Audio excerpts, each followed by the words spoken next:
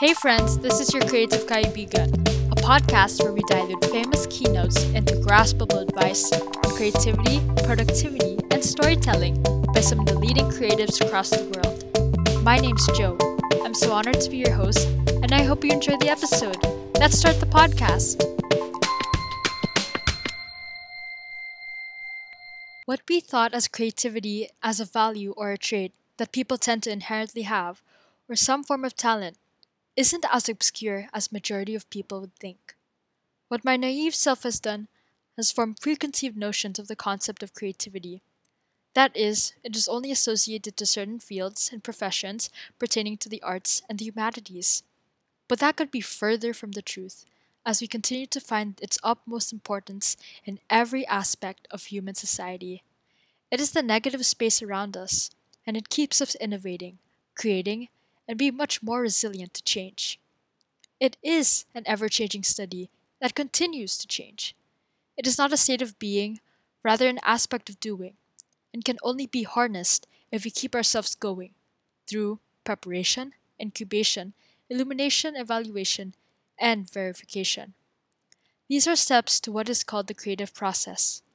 I had always thought that creativity was a concept so abstract to me, but with creativity having involved in the process of doing, it is bound to have some guide or step by step process, such as an instruction manual or a guide. I used to think that creativity would come into an explosion of your ideas, or eureka, when you can easily play out the success of an idea through your head. At least that was how it was portrayed to me, through moments through film and TV shows where the protagonist is perceived with all its intelligence have something click in their minds, like a domino or ripple effect. That may occasionally happen, to be so accomplished and brilliant. It presents itself an unattainable standard, however, for everyone else who isn't a prodigy or inherently gifted, excluding everyone, even potential creatives, who have the willpower and the courage to be vulnerable through their work. It should never be easy. Creativity entails vulnerability, struggle, and constant soul searching. In order to achieve work that is genuine to your own self expression, there shouldn't be a level of genius or status to call yourself creative. All you need is just to get started. You find yourself through making your art. It is in the process of doing that makes you who you are. The creative process continues to be arbitrary to most people, but is commonly devised into four integral parts. According to the masterclass, it starts with preparation, brainstorming one's ideas through researching various forms of inspiration through photographs, books, studies, and even the web. The world is your oyster when it comes to potential ideas. Merge that with your own experiences, thoughts, and ideas that have significant relevance to your project and what you want to spread. James Clear also suggests that you dissect areas of your own research. General research for a wide range of concepts, and specific research directly task related. Next would be the incubation stage. In a seemingly unconventional twist, it is suggested not to focus on your main idea for a period of time. Let it simmer in the back burner of your mind, just for a while. This can give you more time to take inspiration from unrelated sources of work. It could give you more sense of relief from strenuous brainstorming. After that commercial break, it's time for you to get back to work. This would be called the illumination stage, the moment where you connected the dots. You found solutions from your research as well as taken inspiration from unconventional places.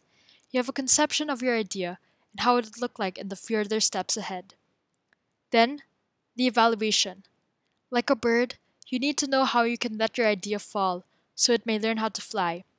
Test it out on its viability, how effective and impactful it can be on an audience. This is the part where you can let your idea become peer reviewed.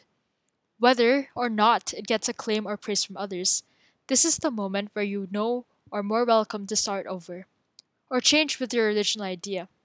This four-step cycle may go on, but that's just what the creative process is. We must love all else the process of making something worthwhile, not just by its outcome. And lastly, if you've made it, it's your curtain call, the verification stage.